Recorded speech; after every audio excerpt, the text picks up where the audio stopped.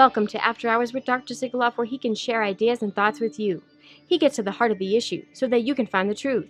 The views and opinions expressed are his and do not represent the U.S. Army, DoD, nor the U.S. government. Dr. Sigaloff was either off duty or on approved leave, and Dr. Sigaloff was not in uniform at the time of recording. Now, to Dr. Sigaloff.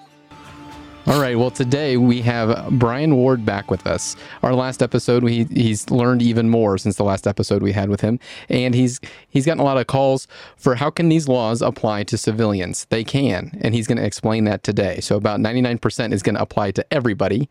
Maybe 1% won't apply to military, and I've been told that some of this will be all new things that I may not have heard of before. So I'm very intrigued, very excited, and very happy to have Brian Ward back on with us. Thank you. Thank you, sir. Well, thank you, Dr. Sigaloff, for having me with you. And first of all, I want to tell you that I genuinely appreciate all of the efforts that you're putting forth. You know, not only do you have a full-time job and a full-time family, and now you're doing these podcasts to help educate and inform. And not only that, you and I both know the amount of time and energy and work it takes to research the information that we will discuss. And so I just want to say from me to you, I appreciate everything that you're doing. And it's going to take all of us to win this battle, that's for certain. So the purpose of this conversation today is specifically because I've had so many civilians reach out to me after there was a DoD video that I put out. And these civilians are with ICE, Department of Homeland Defense, Veterans Administration. I mean, just it runs the gamut. And not only federal employees, but also employees who work for major corporations and parents who are concerned about their students going to college. And will they be forced to participate in an experimental drug? And so my desire today isn't to give what I would call a formal lecture, where I go through and build a strong foundation by going through an enormous set of laws, because that would take some time. I decided that what I would do is present this information from the lens of all of the court cases that are ongoing. Because that's where the deception has taken place. That's where the lies are being told. And they're allowed to be told because 90%, maybe 99% of what I'm about to describe to you has not made its way into a single court case, because the legal community, by and large, they are completely unfamiliar with the laws that protect human subjects involved in experimental drugs, such as Pfizer's BioNTech COVID-19. So let's start with Section 564. This is a section of law that authorizes the HHS Secretary to approve the use of an unapproved drug during a declared emergency. Now, right now, federal lawyers from the DOJ and others, they are saying that the drugs that are in, that's part of this EUA, that they're not investigational new drugs. What they are EUA drugs or EUA products. And that is not exactly the truth. Well, it's actually a complete fallacy. Let me explain to you why. In the section of law called 360 B, -3 is where the Secretary has the authority to issue or to approve these drugs. Well, in -2, it declares that the Secretary must give a classification to drugs that will be used under these expanded access laws. So Section 564 is under a body of federal law that provides expanded access to drugs that you're normally not allowed to access because they're in a clinical research. They have not been approved by the FDA, either for, according to the product's labeling, or according to the intended use during the declared emergency. So the Secretary is required by law, all these drugs that would be given expanded access, that -2 declares that he must give it a classification. And why? Because the law says we need to understand which set of regulations will govern these drugs. So now we go all the way back to August the 23rd of 2021 when the FDA approved Pfizer's Comirnaty. Literally seconds later, they issue an emergency use authorization letter for Pfizer's BioNTech COVID-19 vaccine. They state, number one, it's because Comirnaty is not available to anyone yet. Then they tell Pfizer, quote, that you must clearly and conspicuously state on all printed matter that this product has not been licensed, it has not been approved by the FDA. Number two, you must, listen to this, here comes the classification, you must submit to an investigational new drug application. And here is your IND number. So Section 564 does not create a new classification. What it does, it opens a door to drugs that have already been classified by the FDA. And so this is important because there are a lot of laws that surround and involve an investigational new drug that are not exempt simply because it comes underneath an EUA. What Section 564 specifically does, it removes all of the legal barriers that would normally prohibit you or I from accessing drugs that have not been approved by the FDA during a declared emergency. This is the only authority claimed by Congress in this section of law. Number two, the Secretary, he is the one that determines how the drugs will be manufactured, how they will be distributed, how they will be administered. However, this is something else in this law that you will not find in a single court case, and it is mind-boggling to me. Section 564 specifically declares that the Secretary has no authority to require any person to participate in any activity of laws or drugs that have become authorized through the issuance of a Section 564 or EUA letter. In other words, the Secretary can approve the use of an investigational new drug in an EUA, but he can't force the manufacturer to manufacture it. He can't force anybody to ship it. He can't force anybody to store it in their medical office, and he can't force anybody to receive the drug. Now, because Congress only gave Secretary the authority in this body of law, that authority is not transferable. In fact, Section 564 says this law only applies to those individuals who choose to participate in this process. So a governor, for example, since we're talking about civilians, can't just say, I'm going to amend the scope of authorization within this document, and now I'm going to void the option to refuse the product, and I'm going to create a law that says you must take the product or there will be penalty. There is no statute for that. There is no law for that. And so here we have, within Section 564, a law that clearly declares that only the Secretary can authorize the use, and he has no other authority whatsoever. It's not transferable, and no one in America has the right, which we'll get into in a moment, to force you to participate in an unapproved drug by the FDA. So, how in the world do we get up where we are to come to a place in America where we are today, since this is the law? Well, number one, there's a lot of deception taking place in these directives. And I'm going to raise a lot of people's eyebrows in a moment because I'm going to talk about a DOD directive that came out on June the 16th. I'm going to expose exactly how they wrote it. But you need to understand, if you're a civilian, you're working for Delta, you're working for Google or Boeing, and you are harassed and intimidated and told that you're going to lose your job, I'm going to show you how this applies to every American, and how the same thing that's taken place in the military, it's the same thing that's taken place in the VA, it's taken place within the ICE and other organizations. So let me just look at my notes here. So now we have proof, fundamental understanding that these EUA COVID-19 drugs are in fact investigational new drugs. They are governed by investigational new drug regulations. That is without question. All investigational new drugs must come under the purview of an institutional review board without exception.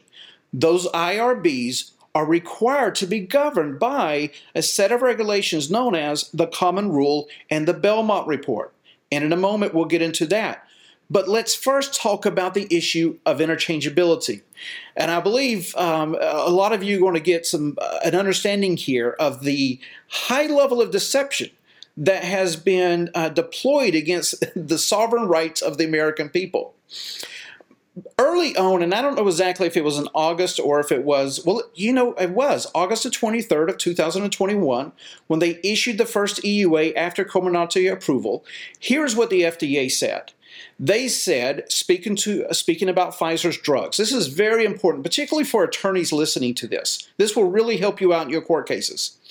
They declared that these two drugs have certain legal distinctions, and they may be used interchangeably to provide the vaccination series without safety and health concerns. Now, that's a paraphrase, but it's 100% spot on as it relates to the context. So let's decipher this, because now that phrase, if you go and look at the July 22nd, I think it's the last EUA, I could be wrong, but now it has ballooned to about 8 sentences long. It's become a huge paragraph.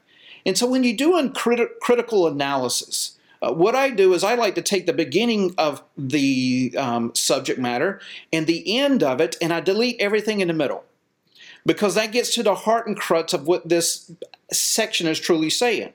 So when you do that, it literally states, these two drugs have certain legal distinctions, but they can be, but here's what it says, but the provider can use these two drugs interchangeably to administer the vaccination series without safety and health concerns. Now, what they don't do is they don't put who is the provider. When you read this sentence today, it says these two drugs have certain legal distinctions. You can use them interchangeably without fear of safety or health concerns. So let's break it down. And it's exactly what you said, but I'm driving toward a point here. Number one, it makes a legal declaration to America that these two drugs have legal distinctions, and you better know what they are. You can't just make up your own laws about what those distinctions are. Then what does it do? The FDA is talking to the healthcare provider. It's not talking to governors.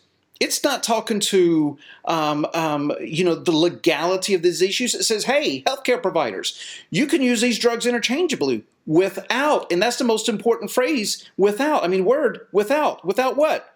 Fear of safety and health concerns. In other words, we have a scientific statement and we have a legal statement here. Now, what are those two legal distinctions? Well, those legal distinctions are the labels attached to the drug vials. Those drug labels have significant legal consequences to the recipient of the product. For example, if I come into your office, Dr. Sigaloff, and you administer to me BioNTech COVID-19, you are required by law to administer it to me according to the scope of authorization under the EUA. If I were to come in and take Comirnaty, you are under no such obligation, even though those two drugs have the exact same formula. Why? Because of the certain legal distinctions known as the drug labels. And no governor in California or New Jersey or in Michigan, no governor has the authority to exempt themselves from the legal requirements of those laws that govern those drug labels, because those drug labels, America, they were derived by an act of Congress. And unless you're going to involve Congress in this discussion, you don't have the right to go around and saying, listen, you can use one drug as if it is the other. So let's talk about what you can't do. Dr. Sigaloff, you could not take the chemical out of a BioNTech vial and pour it into a vial of Comirnaty and then go administer it. That is a felony. In virtually all 50 states. It does not matter what the formula is. It's the drug label. You're taking an unapproved product and put it into an approved product vial. That's prison time. What you can't do is you can't advertise or promote an unapproved product as if it is an approved product. That's a felony under misbranding laws. We're talking about a serious breakdown of basic legal structure in America as it relates to this issue. So think about it like this. We have two drugs that if you take BioNTech, you are volunteering for biomedical research, whether you realize it or not. You are forfeiting a significant amount of legal litigation rights in the future because that drug is underneath the PrEP Act, and it pretty much exempts everybody from any kind of liability as it relates to the future if you are injured from the use of those products. So when it comes to interchangeability, here's what everybody should realize. The only thing that's interchangeable is basically comes down to one angle, and that is this. If you were to go into Dr. Sigaloff's office and take BioNTech COVID-19 shot, and then you went a couple of weeks later to get your second shot, he could give you Comirnaty. That's what the FDA is declaring. That's what it means. It does not mean that you can interchange the laws. Because if we're going to interchange the drugs, we must have the authority to interchange the laws that apply to that drug. Why? Let's say that you take BioNTech COVID-19 and you're injured. Should you have the right to go into a court and declare that because they told you that they were the same and there was no difference, that now you should be able to argue underneath the laws that govern Comirnaty, which are completely different from the laws that govern BioNTech COVID-19? Well, the judge is going to look at you and chuckle and say, no, you were administered this drug, therefore these laws must be applied to this case. Well, if that's the case, which it truly is, in future litigation rights, that is most certainly the case as it relates to COVID-19 vaccine mandates. So, ladies and gentlemen, you may not administer BioNTech, legally speaking, just like you can Comirnaty. There is no basis for that. There is no statute for that. It does not exist, because if you change the drugs, you must be afforded the right that the laws are changed that govern the drugs as they are applied to you. And I guarantee you this, Pfizer is not going to change the two drugs when it comes to court cases in the future. They want 100% immunity from all lawsuits. So let's talk about two other aspects of this, and then we're going to go into the Belmont report, and then I'm going to show you the deception. Let's talk about what is a right. When Section 564 declares to you that you have the option to accept or refuse the product, that is a legislated right. Essentially, legally speaking, it is a right that we, the people, gave to ourselves through our elected representatives. And no government, no authority has the right, the legal right, to penalize us simply because they do not agree with the choice that we made. For example, let's say we have a speed limit of 65 miles an hour on the interstate. That is an option for you to choose. You can go up to that speed limit if you desire to make that choice. If you reach 65 miles an hour, a police officer does not have the authority to come and give you a ticket for doing 65 miles an hour. Why?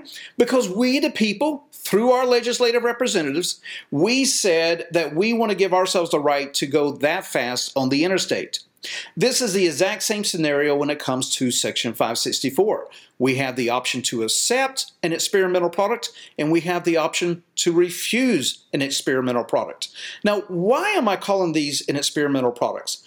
Well, all of the COVID-19 vaccines available to you and I to date, they have been classified by the FDA as an investigational new drug. Now, an IND is defined by the federal government as, quote, a substance that has been tested in a laboratory and authorized by the FDA to test in you, also known as an experimental drug.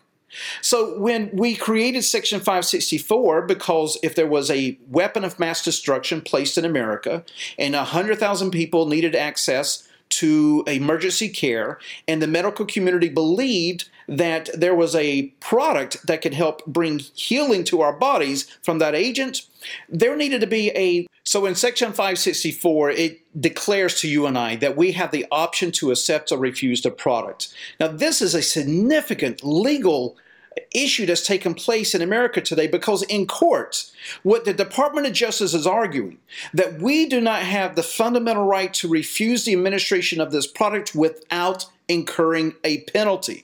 Ladies and gentlemen, when we, the people, got together in Congress and wrote Section 564, we said that we have the right, we have the authority to either accept the product or refuse the product.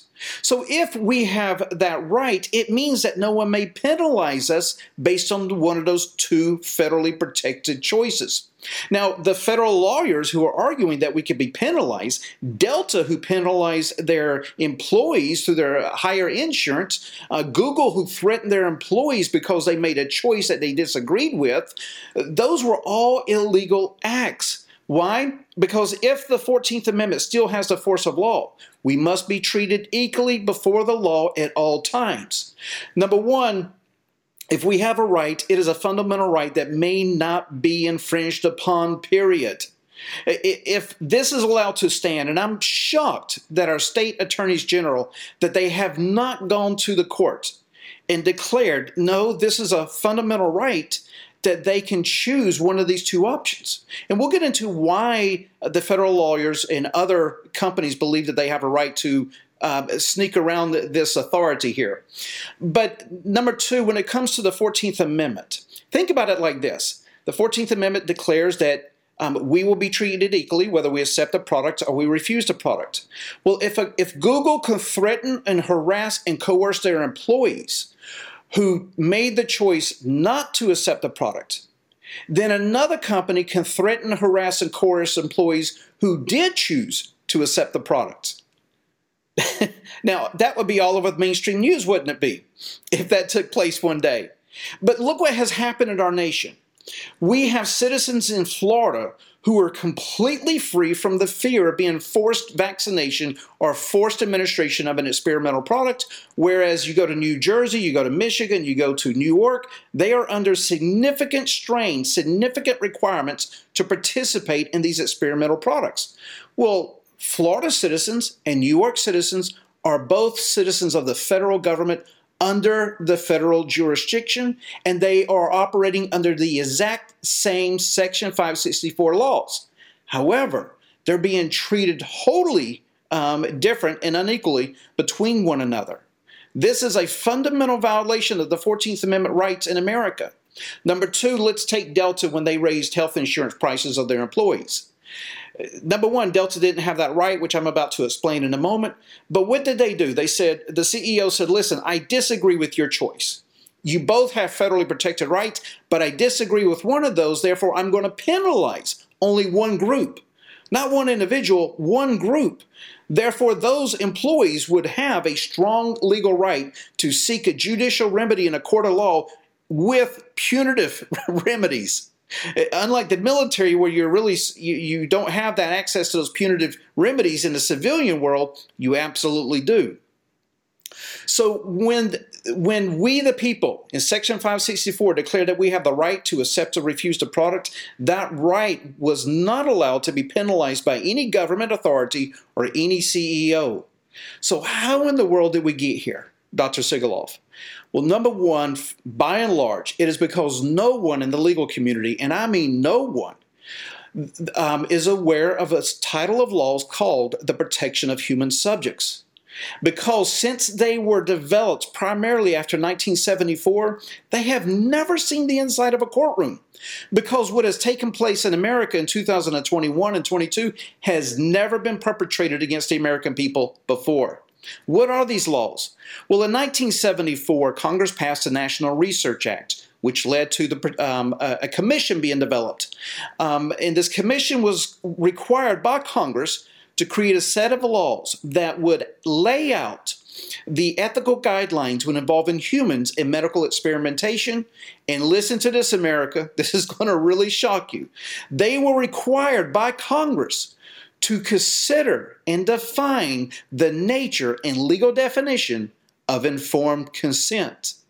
And this definition has never been argued in a court of law before, and it most certainly applies to you and I.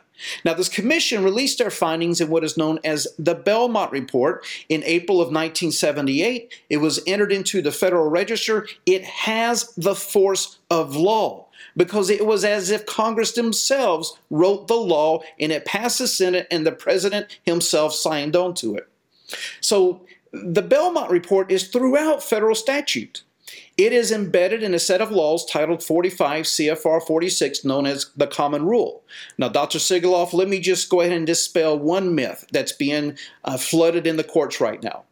DOJ lawyers are saying that these laws do not apply to EUA products because 45 CFR 46, which I'll call the Common Rule from now on, is only for clinical research studies. That's just, it's not even fallacy, it's just an outright lie. When you go and say, what is this policy? It says this policy applies to research when involving humans in medical experimentation. It doesn't say clinical studies. And how does it define research? Any activity that adds to the generalized knowledge of the product. But then underneath that, it gives you a definition for clinical studies, because clinical studies is an aspect of research. But research could be observational, it could be data collection, and we know this because when you read the body of law, it actually talks about it. Now, this law has been embedded in 20 federal agencies. It has been embedded in the federal government, and all 50 states in their statutes declare that they abide by the common rule. All 50 state health department agencies. This thing is so deep that no one knows anything about. In 2001, HHS created an office called the Office of Human Research Protections. In this office, they have a program called FWA, or Federal Wide Assurance. They have one job, and they have failed completely. And what is that job? That job is to ensure that every government agency in America, at the state level, at the city level, at the federal level, if they interact with the HHS in any shape, fashion, or form, that they must abide by two things. Number one, the common rule. Number two, the Belmont Report. So what does the common rule say about the Belmont Report? Listen, if you're going to use this policy for research, you must abide by the Belmont Report. If you exempt anything from this policy, those exempted activities, they are required to abide by the Belmont Report. So even though there's a lot of aspects or a lot of conversation, philosophical discussions within the Belmont Report, because listen, it was 780 pages of essays written by the brightest minds in America over a period of 4 years that went into this 15-minute document. It takes you about 15 minutes to read it.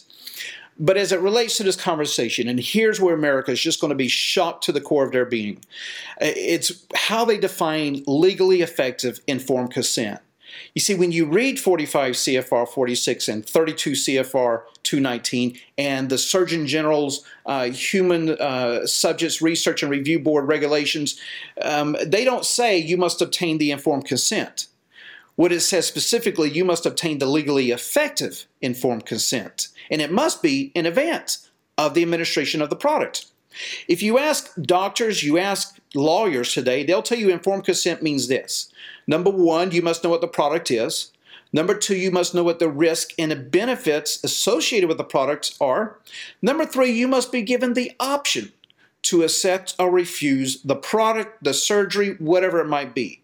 But as it relates to these COVID-19 investigational new drugs, there is a fourth part that the Belmont Report and Congress have codified throughout America without exception, including universities, mothers, including universities who have violated the fundamental rights of your children.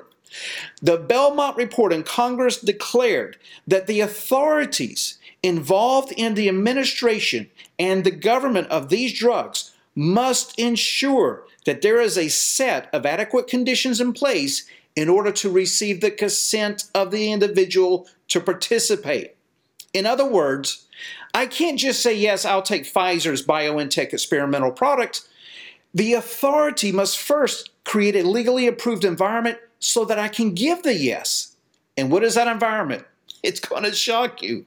It literally declares in black and white plain language that the authority is required to ensure that you, America, that you're not under a, quote, sanction, that you're not under a, quote, coercive policy, and that you're not under a, quote, undue influence. This is the law for anything, any product, any drug that has not been approved by the FDA. We're talking about a wholesale violation of the fundamental rights of the American people to opt out of medical experimentation simply because of the sheer volume of abuses that our parents and our grandparents and our great-grandparents went through before 1974. So the abuses by research agents in America were so bad, Dr. Sigaloff, that during the Nuremberg trials, Nazi scientists actually used the research in America conducted on Americans without their knowledge and consent as their defense. So Congress acted to rectify that situation. In other words, if you are underneath a mandate, the authorities must not give you access to the products. Why? Because they're required to obtain your legally effective informed consent in advance. This is so deep, and it even goes beyond the Belmont Report. There are specific regulations that declare that if I am going to use a drug by Pfizer, an investigational new drug, say I'm a research doctor, a research agent, I'm a governmental authority, such as a public health provider, I must ensure Pfizer, the law says, two things: that I will inform the recipient that this product has not been approved by the FDA, and that I must promise Pfizer that I will obtain the informed consent of the individual before I administer the product. Why? We have to go back to Section 564 and even in the PrEP Act. Section 564 says the Secretary has no authority to require anybody to participate in any aspects of this. Number two, the Belmont declares this, and then I'm going to end this section. The Belmont report declares this: if you, the individual, if you're under any kind of outside pressure to participate, it is legally impossible. Even if you say that you are 100% volunteering for this product, if you're under a mandate, Congress has declared it is legally impossible for you to participate in one of these drugs. That's huge, what you just said. Enormous. Yes, it is. And not a single attorney in America understands this principle. Because, and listen, I'm not criticizing attorneys. I really want them to know that. I want them on my side to help out. These laws have never been argued. Not one time has the Belmont report shown up in a courtroom since 1978. So then, Dr. Sigaloff, how do we get here? Well, I want to take one example for the American people to help illuminate the mind and the heart so that when you read your instructions, those directives that are coming from the federal government, that you'll be able to see it through a new lens. On June the 16th of this year, 2022, and I'm going to use an example in the military, but the same principle applies throughout America, I promise you. The Health Department, or the Health Defense Agency within the DoD, issued a memorandum from Lieutenant General Place. He said a couple of things. Number one, that the DoD will only use full licensure drugs to comply with vaccine mandates. Now, this was just less than a month ago. Number two, Dr. Sigaloff, if you haven't read this yet, he declared that service members have the right to refuse the administration of an EUA product without, quote, fear of consequences, end quote. Then he says right below that the providers will use Pfizer-BioNTech COVID-19 / Comirnaty to fulfill these mandates. Now, when I read it on the first day, I'll be honest with you, I just said they're still playing this game, that because they share the same formula, they believe they can mandate these equally. But after about 3 days, my Sherlock Holmes was aroused on the inside of me. And I said to myself, I said, I don't know who this Lieutenant General Place guy is, but he can't be that stupid and to have arrived where he's arrived at within the military. So let me go back and let me just chew on this for a moment. Let me just really investigate what they're really saying. And after 3 days, because listen, it sounds schizophrenic, right? It sounds schizophrenic to say you don't have to take an EUA product without fear of consequence, but then right underneath that, literally within one page, you have to take this EUA product. That's schizophrenic talk. And so after 3 days of chewing on it, it hit me at 1 in the morning. I mean, it just popped in my head like a bolt of light, and I shot up in my bed and I went, oh my goodness. And I began to review all kinds of directives coming from high-level executives throughout America. And they were all saying the exact same thing. Watch the high level of deception that has taken place here in these words. What Lieutenant General Place declared, he said providers will use Pfizer-BioNTech / Comirnaty to complete the vaccination series. It was a slash. That's what I realized. There's the deception. What he's really saying is providers will use Pfizer-BioNTech COVID-19 and or Comirnaty. But if you read it in the context of the statement right above that you can't be penalized or you can refuse it, here's what the document is literally saying in a very deceptive, hidden manner. Service member, you have the right, healthcare provider, if a service member comes into your office, you will use Pfizer-BioNTech or Pfizer-Comirnaty. If they refuse the EUA product, you will use Comirnaty to fulfill the COVID-19 vaccine mandate. That is literally what the document is saying, but it is masking it with such a degree. I'm amazed at their high degree of deception. It is pure artwork. So what Lieutenant General Place doesn't do is he doesn't discuss the aspect that there are no COVID-19 FDA-approved drugs in circulation, period. He's just not going to discuss that at all, and that is a dereliction of duty. I could say that as a civilian, he is engaged in a maltreatment of officers, the service members, because he is abusing the powers of his office, because he is being lazy.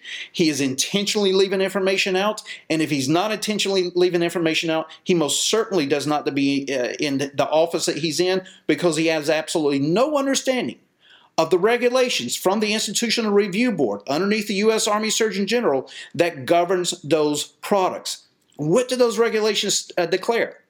Number one, any product issued under the Force Health Protection Program must abide by the Belmont Report. Number two, IRB individuals are required to instruct and educate the DoD community on three things. Number one, the Belmont Report, it declares. Number two, the Nuremberg Code. And number three, these regulations. Now, America, even though I just spoke about DoD components, understand this. If you were to go look at the highest level of executives in America, and when I say executives, I don't mean within the corporate America, I mean within the federal government. If you were to go look at the highest echelons of offices, when they issued their directives, it's with this kind of snake oil involved. The reason we have arrived where people are being punished is that your mid-level managers don't know what's going on, and they have eaten this as if it says that you can use an unapproved product as if it's an approved product. And so these high-level executives are not stepping in to ensure that the laws are being taken care of. They're allowing these penalties to go forth because that's their end goal. So if you work for the Department of Veterans Administration, what's happened is that these things have been filtered through. Your upper-level management gets this, and they say, hey, you got to take this Pfizer drug. It's the same thing medically speaking. If you don't, we're going to fire you. We're going to penalize you. We're going to force you to start taking testing. And let me just chime in here. I'm going to rabbit trail because I've gotten so many emails about people who are upset that they're having to do COVID testing if they don't take the vaccine mandate. That is highly illegal to require that testing. In the military, in America, anywhere. Why is that? Number one, you can't be forced to participate in medical experimentation. Number two, you were given an equal option to either accept or refuse the product. Number three, if they're penalizing you because of a choice you made, that's a violation of your 14th Amendment rights. Is it not? Number four, just food for thought to add in there, Mr. Attorney. No COVID-19 vaccine in their product's labeling declares that they will inoculate any American from any virus from COVID-19. If you read it specifically, it states, and I'm paraphrasing, but this is what it means, we don't know how long protection will last if you take our product. That is not inoculation. In fact, Pfizer said about 14% of the people who receive the product are never received any kind of protection right off the bat. And then they declared in their own documentation that the efficacy was dropping at a minimum of 6% every 2 months. So when you read these instructions from these upper echelons, what they do is they say they have these slashes. This is throughout DoD. I can see this now. I didn't see it a couple of weeks ago, but now I see it everywhere. Within the federal government, it says they give a definition of what it means to be fully vaccinated, right? And it says you will have to take both of these shots from one of these drugs. And it will say Pfizer BioNTech / Comirnaty or Moderna / Spikevax. And so they're all saying you have to take one or the other. But you have the right to refuse one of these. You see, but your low-level managers, they're completely oblivious to the laws that govern the protection of human subjects. They're oblivious to these laws that exist within the state. Let me give you an example. In California, the federal statute, the state statutes literally state, and I'm paraphrasing here, hey, the Nuremberg Code doesn't have the force of law in America. But we, the state legislature of California, want to make sure that we protect our citizens. Thereby, we completely abide by 45 CFR 46. And in doing so, they're obligated to abide by the Belmont Report. Now, State Attorney General, let me just give you a little tip here. Let's say that you get a hold of this and you actually research it and you have a fundamental understanding of what's taken place. You can go to the Office of Human Rights Protections. There's a database of all the companies and government agencies in America who signed a tangible contract with them, promising HHS that they would abide by the Belmont Report. In other words, State Attorney General, OSHA already had an agreement with HHS, and they already have regulations built within their own organization that they would not do what they just attempted to do, and that is to force Americans to participate in medical experimentation. And it's in 20 different federal agencies, including the DOD, OSHA, Department of Justice, you name it. Furthermore, State Attorney General, mothers, you should know this. Virtually every major university in America, they have on file right now a contract with OHRP through HHS that they will abide by the common rule and that they will abide by the Belmont Report. Thereby, when Duke University said that you have to get out of our school unless you take the vaccine, Duke University, they're now in significant trouble as soon as attorneys catch on quickly. Well, Dr. Sigaloff, you know, a lot of people say, okay, Brian, if this is a case, how come we're not winning? Well, number one, the lawyers don't know this. You can go look at every legal brief. They are arguing religious exemption. Listen, Belmont Report doesn't require you to seek out any exemption of any kind. You could just say no. That is your fundamental right, period. They broke the law. Listen, Delta broke the law. Google broke the law. Boeing broke the law when they threatened their employees with taking away their retirement benefits because they have no legal standing to create a directive when they say that you must participate in medical experimentation. Secondly, attorney, this is something worthy of your research time. Because there are 50 states, and I can't go through the laws of all 50 states, but the HIPAA laws, the privacy protection laws, it is criminal at a felony level for a CEO to require employees to inform them whether or not they participated in medical experimentation. So when they say we're issuing this vaccine mandate and you have to let us know whether or not you participate in it, and there are no vaccines available that are FDA approved, thereby there are only experimental products available, this is highly illegal. Each state, they classify these crimes in different kind of ways. But what I'm saying to you is that imagine that a nurse goes to sue Ascension Healthcare. First of all, Ascension Healthcare will have an agreement on file with the Office of Human Rights Protection. Now they have agreements, a hospital program. They have an agreement that they will not violate privacy laws, privacy health laws. And they're requiring their employees to inform them whether or not they participated in medical experimentation. We're talking about a legal Armageddon that's taken place. So what's my involvement in all of this? I know a lot of people who are going to be watching this video won't know who I am. And so let me just state right off the bat that number one, I'm not an attorney. I have spent 30 years in corporate America as a strategist. I'm the guy who goes deep diving in research to come up with solutions to problems that corporations need to solve. Last year, because a number of my friends in the Air Force were underneath these penalties, it aroused my passion to start fighting on behalf of the American people. I spent probably between 400 to 500 hours in research now in totality across a whole bunch of titles of U.S. Code to understand this. So now my passion, Dr. Sigaloff, from here on out is to begin to educate the American people about their rights, to begin to work with trial law firms because we're not at the administrative level anymore. We're now suing for the violation of our rights. We're now suing for the violation of our 14th Amendment rights, and we're going to seek punitive damages, and it will be a legal Armageddon that's going to be unleashed, and we're going to have class action lawsuits against Google, against Delta Airlines, against Ascension Healthcare. There's no way that they're going to be able to justify their actions. They are not protected underneath the PrEP Act, as they probably have been told they were, because they're not a part of the supply chain. And number two, the PrEP Act requires, quote unquote, voluntariness of every person involved, including the recipient.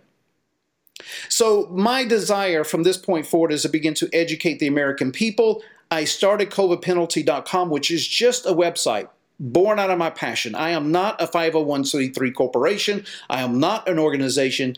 I don't want to be an organization. Think of me as a quick reaction strike force. My desire is to go in, educate, energize, remove the glaze off of people's eyes, remove the apathy out of the heart. Let's go have some victory. Let's see this thing pull through. And I started covidpenalty.com specifically to educate the American people and to raise funds so that I can go and travel across America and begin to educate our elected officials, our state attorneys general, and the legal community at large of these rights. So I want to say thank you, Dr. Sigaloff, again for having me on here. It's been a long segment, and I know it's hot out there in Arizona in the middle of July, but it's a little bit cooler here in Florida, believe it or not. Well, I appreciate everything that you're doing. It's wonderful having you back on. There's a few things that I wanted to add on to what you said. For anybody that works for the military or is a service member, or even in your private workplace, civilian private work, not government at all, if someone makes you wear a mask, if they're not a physician who's fitted that to you, that's a medical device that they're having you wear. That's practicing medicine.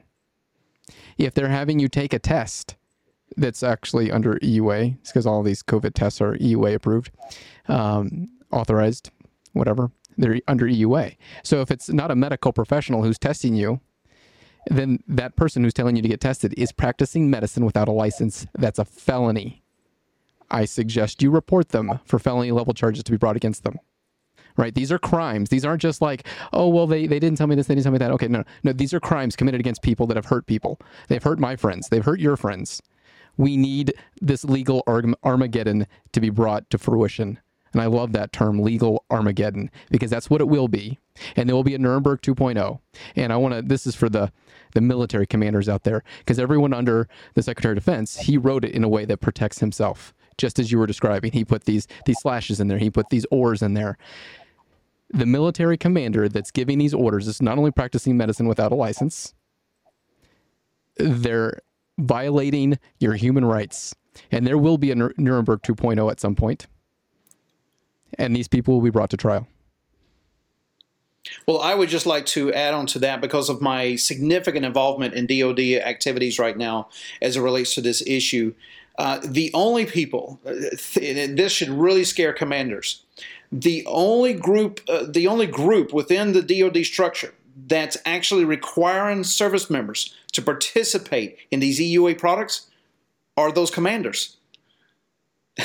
When you read all of the directives, none of those directives coming down require anybody to participate. It's just written in such a way with such a high level degree of deception that these commanders, listen, they're not lawyers.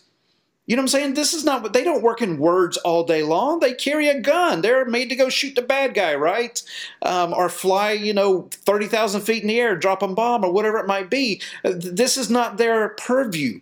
And so they have been deceived themselves. But at the end of the day, when a service member begins to sue and there's a class action lawsuit against these commanders, the military, the Lieutenant General Place is going to say, listen, I told them that they could use one of the two of these two drugs. I told them not to penalize a service member.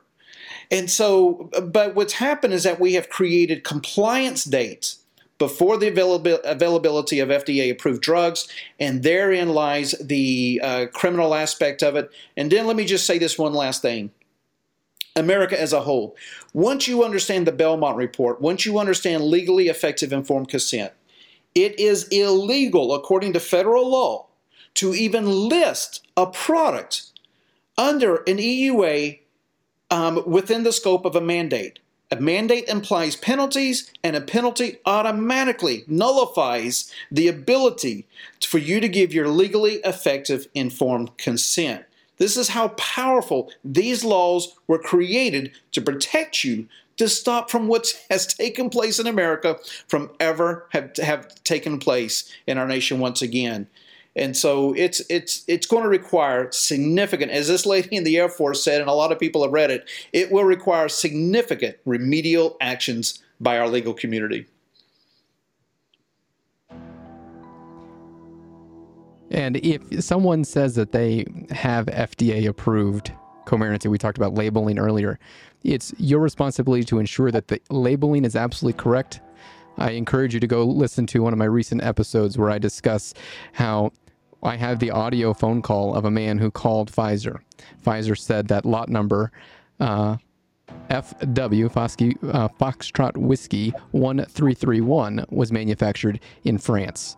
There is no FDA-approved manufacturing site in France, meaning that vial was meant for a European market and was brought over and used in an American market, which is completely, wholly illegal, fraud and deception, and they're trying to hurt American service members. Well, and also let me just say this about that. That's called the gray cap Comirnaty label drugs. In Europe, they're allowed to have an experimental product underneath the marketing name. So in America, you're not allowed to do that. You have to have an experimental product name and you have to have a marketing name once it's been approved. In Europe, they're allowed to have an experimental product with the end marketing name. So what we have discovered is that these Comirnaty gray cap labeled drugs are actually EU experimental products. And so they're trying to be passed off as FDA-approved products in the supply line. And, you know, if we had a Department of Justice who actually wanted to fight for our rights, there would be a significant number of people sitting in prison right now. Well, Brian, I am so happy that you came on again. Thank you so much for spreading all this wonderful information, sharing it, praying for you, family, and that you're able to get all this done, and that together you and I can make courage more contagious than fear and give the listener, the viewer, the ability to fight for themselves in a nonviolent manner. Well, thank you, Dr. Sigaloff, for having me on here, and I look forward to our day when we all celebrate victory together. Amen. All right.